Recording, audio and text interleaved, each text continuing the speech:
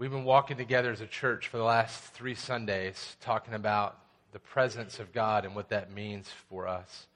And it's something we've heard about our whole lives, probably if you grew up in church at all or if you know anything about the Bible. It's about the fact that God wants to be with us and has always yearned to be with us. When we celebrate Christmas, we're not just celebrating the arrival of the Christ child, the baby in the little manger 2,000 years ago. That's a huge part of what Christmas is. It's the incarnation, God becoming flesh. But it's not only that. Christmas is the story of how God has yearned from the very beginning of time, before the foundation of the earth, we see in Ephesians. He's yearned from the very beginning to live and walk with his created people. We saw it in the garden. We see it all the way at the end of the Bible in Revelation 21 and 22. The whole point is for God to be with us in our presence. He wants that more than he wants anything else. He wants it so much so that even though we are sinners, that we have rebelled against him, that means we have been created to exemplify his goodness, his glory, his right choices, all those things of what we've been created to do, and yet we have failed over and over again to live that out. And so because we have failed and we cannot ourselves be what we're meant to be, he sent his son to come to live the life we could not live and die the death we deserve so we could be brought back into that family of God. That is the Christmas story. And the Christmas story, as it hinges so much on God's presence, we need to understand what that means for us even now. We've been talking about it for 3 weeks, that it means God with us. That in the Christmas story, we talk often about how when Jesus came, he said his name would be Emmanuel, God with us. And then we talked about what it means that once you become a believer in Christ, once you put your faith and hope in him, that it's no longer you who live, but Christ that lives in you. And the life you now live in the flesh, you live by faith in the Son of God who loved you and gave himself up for you. That we have died to ourselves and we have begun a new life that is greater than our past life because its focus is on the greatest one, who is God himself. Its mission, our new mission, is to live out a life of making sure that he receives glory in all that we do and that we are to bring others to that understanding of who he is and what he's done for us in Jesus. That's God living in us. And then working through us as we seek to be those who take the good news about Jesus to others so they might be reconciled to him as well. And the reason we're talking about it at Christmas, it's for all time, but the reason we're talking about it at Christmas is because this is a time where we get to be with people who are already in some ways thinking about Jesus because it's Christmas. And we have an opportunity to not only talk about God a little bit, but to be the light of the gospel as we speak of the good news of Jesus. My hope is that when you leave here tonight and you go to be with family tonight and tomorrow, that you don't just spend your time just focusing on the traditions. Don't just spend your time just focusing on the family gathered together. All those things are good, but that your heart would be changed through the understanding of God's desire to be with us, and that you would live differently around them than you have before in these gatherings. I'm going to look at some scripture for just a moment. We just heard from John 1. In John 1, we see the words here, "In the beginning was the Word, and the Word was with God, and the Word was God. He was in the beginning with God, and all things were made through him, and without him was not anything made that was made." That means that Jesus, before he became known, Jesus to us, was fully God's Son, all God. God is something we can't really understand here and now. It's beyond us because we are finite beings talking about an infinite creator. And so when we talk about God as one God with 3 persons, Father, Son, Holy Spirit, we don't really know what we're talking about when we talk about that. But what I can say is that the Son has always been in the presence of and in relationship with the Father and the Spirit. And he stepped out of that presence to come into the creation that he had created, that through him, by him, and for him, everything's been created, and that he humbled himself to the point of becoming one of us, even a little child, born into a harsh world, so that he could come to save us and bring us back into his family. That's what those first few verses are talking about. It says in verse 4, "In him was life, and the life was the light of men. We think we live this life, but until we meet Jesus, we don't realize that we were dead in our sins and our trespasses. We don't recognize that spiritually we were deprived of real life. We've been breathing oxygen, but not living the life we were created to live in the fullness of joy we can have in Christ until you meet Him. And we know that's something missing in our lives until the very moment we meet Him and our eyes are opened for the first time spiritually. Even though we walk the earth, we do not live out the life. We know something's not right, something's missing. And then when you meet God, it changes everything for you. We know that because in Him is life, true life that abides forever. In Him is life. We see in verse 9 it says, the true light, this light of life, this true light which enlightens everyone was coming into the world. This is the scene 2,000 years ago that we celebrate now. He was in the world, and the world was made through Him, yet the world did not know Him. We are so sinful in our hearts. I mean, sin means to miss the mark. We're missing the mark of what we're created to be and do. And we've missed it so much that we don't even recognize Him when we see Him. The world, we think if I just saw Jesus, it'd be a lot easier if He was here with me like it was then. No, it wasn't easy for them either. They missed it over and over again. People missed it the whole way through, even when they saw the miracles. So don't put your hope in something that you think you need to see. Put your hope in the one who came to save you. Even though you can't see Him, He can still work in you now. Because He's not just gone from this place. He's not just God immanent in this idea that He's everywhere to know your thoughts and deeds. But He is God present with you because He came to save you and He wants to be with you and never be apart from you ever again. And when you have been deprived of that your whole life and you come to know Him, it changes everything when you meet Him. That's what we call His manifest presence, His real presence, experiential presence with you. Not just some cognitive thing, but His real presence. Look at verse 10. It says, He was in the world was made through Him, yet the world did not know Him. He came to His own, the Jewish people. His own people did not receive Him, but to all, listen, this is the good news, but to all who did receive Him, who believed in His name, not believing in self, not believing in our abilities, not believing in someone else's ability to do something for us for eternity, but who believed in His name, He gave the right to become children of God. Rebels, sinners, traitors for what we were created to be, and now He can call us children, brothers and sisters with our older brother Jesus, who were born not of blood, nor of the will of the flesh, nor of the will of man, but of God. That's to point out that it's all to His glory, not to mine. Not because I made a choice can I look down upon somebody else and say, oh, well, if you just make this choice, it'll be all right. You need to just wise up. That's not how it works. You were dead in your trespasses until God makes you alive. Not of the will of the flesh, not of the will of man, but of God, for His glory alone. That's why it's so great that He would do that for us when we have been rebellious against Him.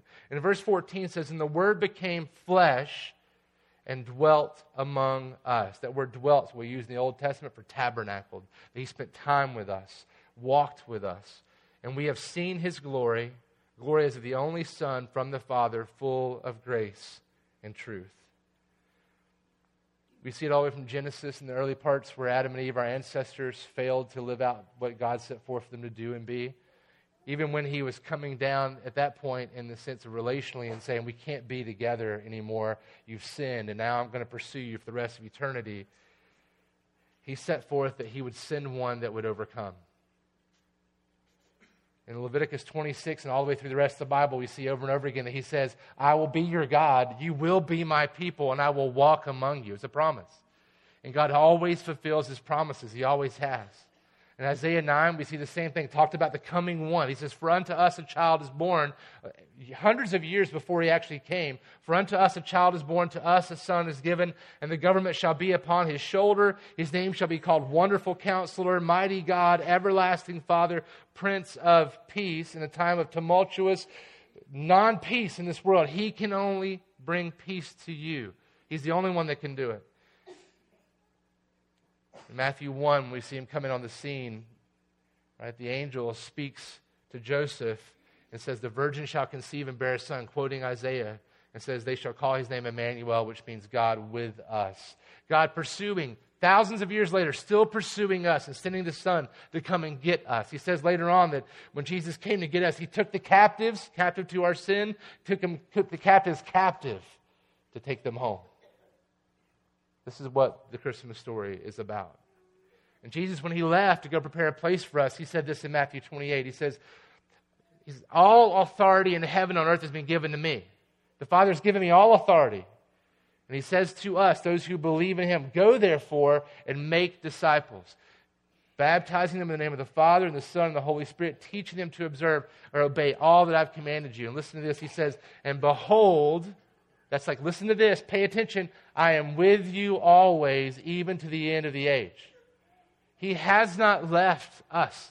By his Spirit dwelling in us, that happens when you become a believer. The Spirit turns you alive when you hear the truth about Jesus, when he makes your heart yearn for God because he's chasing after you, then you have been made alive and the Holy Spirit dwells in you and with you, so there's nothing that can't be overcome. Whatever you're involved in, whatever you've been doing that you shouldn't be doing, God can overcome that in you and through you for his glory, for your joy, because he loves you that much, to send his only Son to die the death that you and I deserve for the things we've done, so that we don't have to die that death.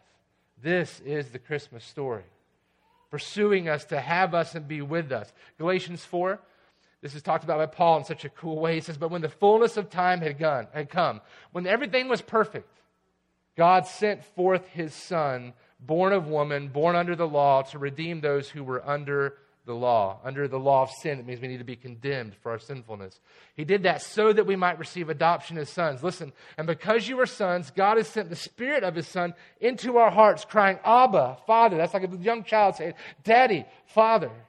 So you are no longer a slave to your sin, no longer a slave to the choices that you thought you can't get away from, no longer a slave to the activities that you've been going back to, no longer a slave to the slop that we've been eating, aside from eating the flesh of Christ, which is a weird way to state it, but saying dining on him, being fulfilled with him, nourished with him. You're no longer a slave, but a son. And if a son, then an heir through God. You see, God's manifest presence, his real presence, changes everything. It changes everything. And as we're about to leave and go be with our families, and tomorrow wake up with our kids or our grandkids, or maybe apart from them, but talking with them and rejoicing for God giving them to us, I want you to walk away thinking about a few of the ways in which God changes everything for us. Like, for instance, it means now that you should recenter your gatherings around God's presence with you. Change all of it. How would you act or speak and live differently when you gather with your friends and with your family if God was right there in your midst? Because he is, if you're in Christ. How would it change? Would you acknowledge him? Would you speak well of him? Would you make sure that he's at the center, since he is at the center of the universe? Would you make sure that he is the one receiving the glory and not you for the present you picked out, right? Would you make sure that he is that if you recognize that he's there in our midst, because he is? Or how about recentering your traditions?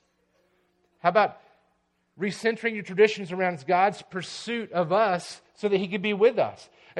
Traditions are good. Most of the time, traditions are good things. But what if we tweaked them to recognize that the whole world, all of creation, all of history has been about God coming to save us so he could be with us? And what if we changed our traditions so that we could be recognizing that? And during the traditions we have, as far as giving gifts and saying the things we say around the table, whatever you might do, that you would recenter those to also include the biggest and greatest story of the universe, which is the story of God pursuing us to the point of sending us Jesus, not just to be born, but also to die for us on the cross. Or what if we recentered our relationships around God actually being present in your midst in that relationship? It's hard to love some people in our families, right? We're Baptists. Amen? Amen? It's really hard. Some people aren't very lovable. Maybe you're one of the unlovables. You may even know it. But how would you live differently if you recognize that God was wanting to work in and through you? Remember Galatians 2:20, I have been crucified with Christ. It's no longer I who live. I can't get offended if I'm dead. I can't be bitter towards someone if I'm dead and it's Christ that lives in me, not me living anymore. We can't be upset if it's actually not me who's getting offended, but somebody else who's being mad because I'm just trying to be Jesus in the midst. We can't get offended if we're dead. We can't be mad if we're dead. It's Christ that lives in us. Let us die every day to self so that God can live in us and through us for his glory. And we will find great joy in living for his glory. The life we live in the flesh, we live by faith in the Son of God who loved us and gave himself up for us. It'll change everything. His manifest, his real presence changes everything. It'll no longer be me, but it'll be Christ in me.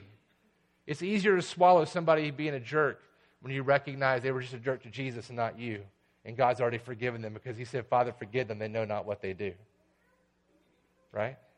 How would it change your relationships? Or even lastly, how about if we recentered our life around God's manifest presence with us, his pursuit of us, even to the point of sending Jesus to die for us? What would it look like if you reoriented everything in your life around that? How would you make your decisions differently? How will you make your decisions tomorrow, tonight, differently? How would you view and respond to daily interruptions, to the flow you have set for tomorrow, and somebody jacks that up? Maybe that's because God wants you to do something different than you had planned. Well, what about how it would change how you see and respond to the annoying or weird family member you're going to be around tomorrow? Right? How would it change how you see and respond to the rude, bitter, or mean person or people in your life? If you recognize God's with you and he wants to use you right now to speak through you the good news about Jesus and to show grace and love and kindness. Because no matter whatever else you think is important, and it could very well be very important, the greatest and most important thing is that 100 years from now, the only thing that's going to matter is your relationship with Jesus, whether you have one or not. Because that determines everything else that matters after that. So how is this Christmas going to be spent?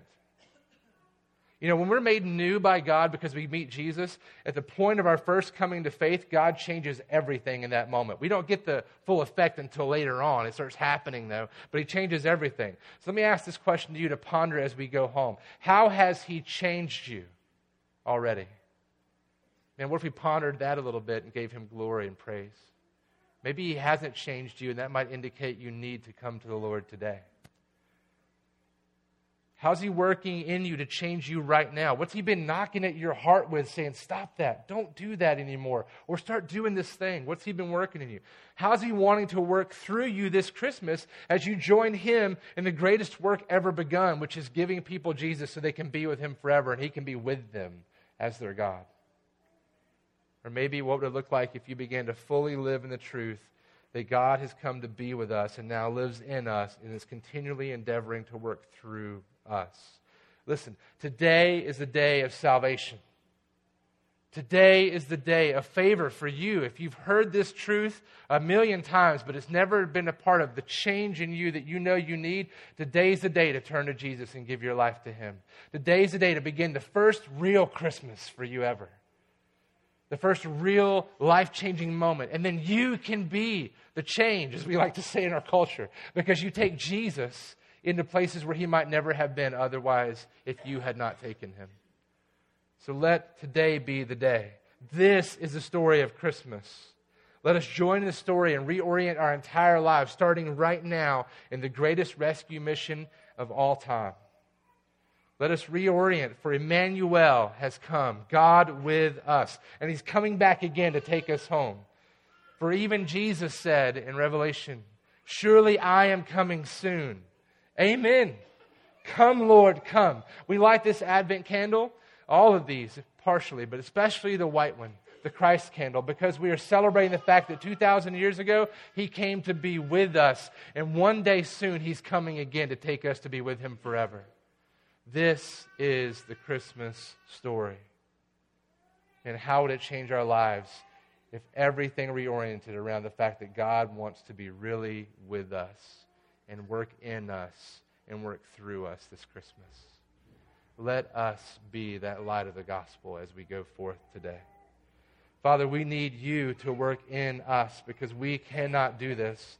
But Lord, you can, and you have done so much by sending us Jesus. Would you now work in us to help us reorient everything tonight, tomorrow, and for the rest of our lives around that truth, because it is worth it. Your Son, Jesus, is worth it. He's worth more than all of creation, and he alone can make our lives different and change lives and bring people from death to life. Lord, work in us that we might give you glory that you deserve, that your Son, Jesus, might be made famous in our own lives, in our own homes this week. And Lord, that he would receive all the fame. And Lord, that we would just be filled with joy as we recognize that we are walking in the life you created us for originally because you just want to be with us. And I ask that in Jesus' name. Amen.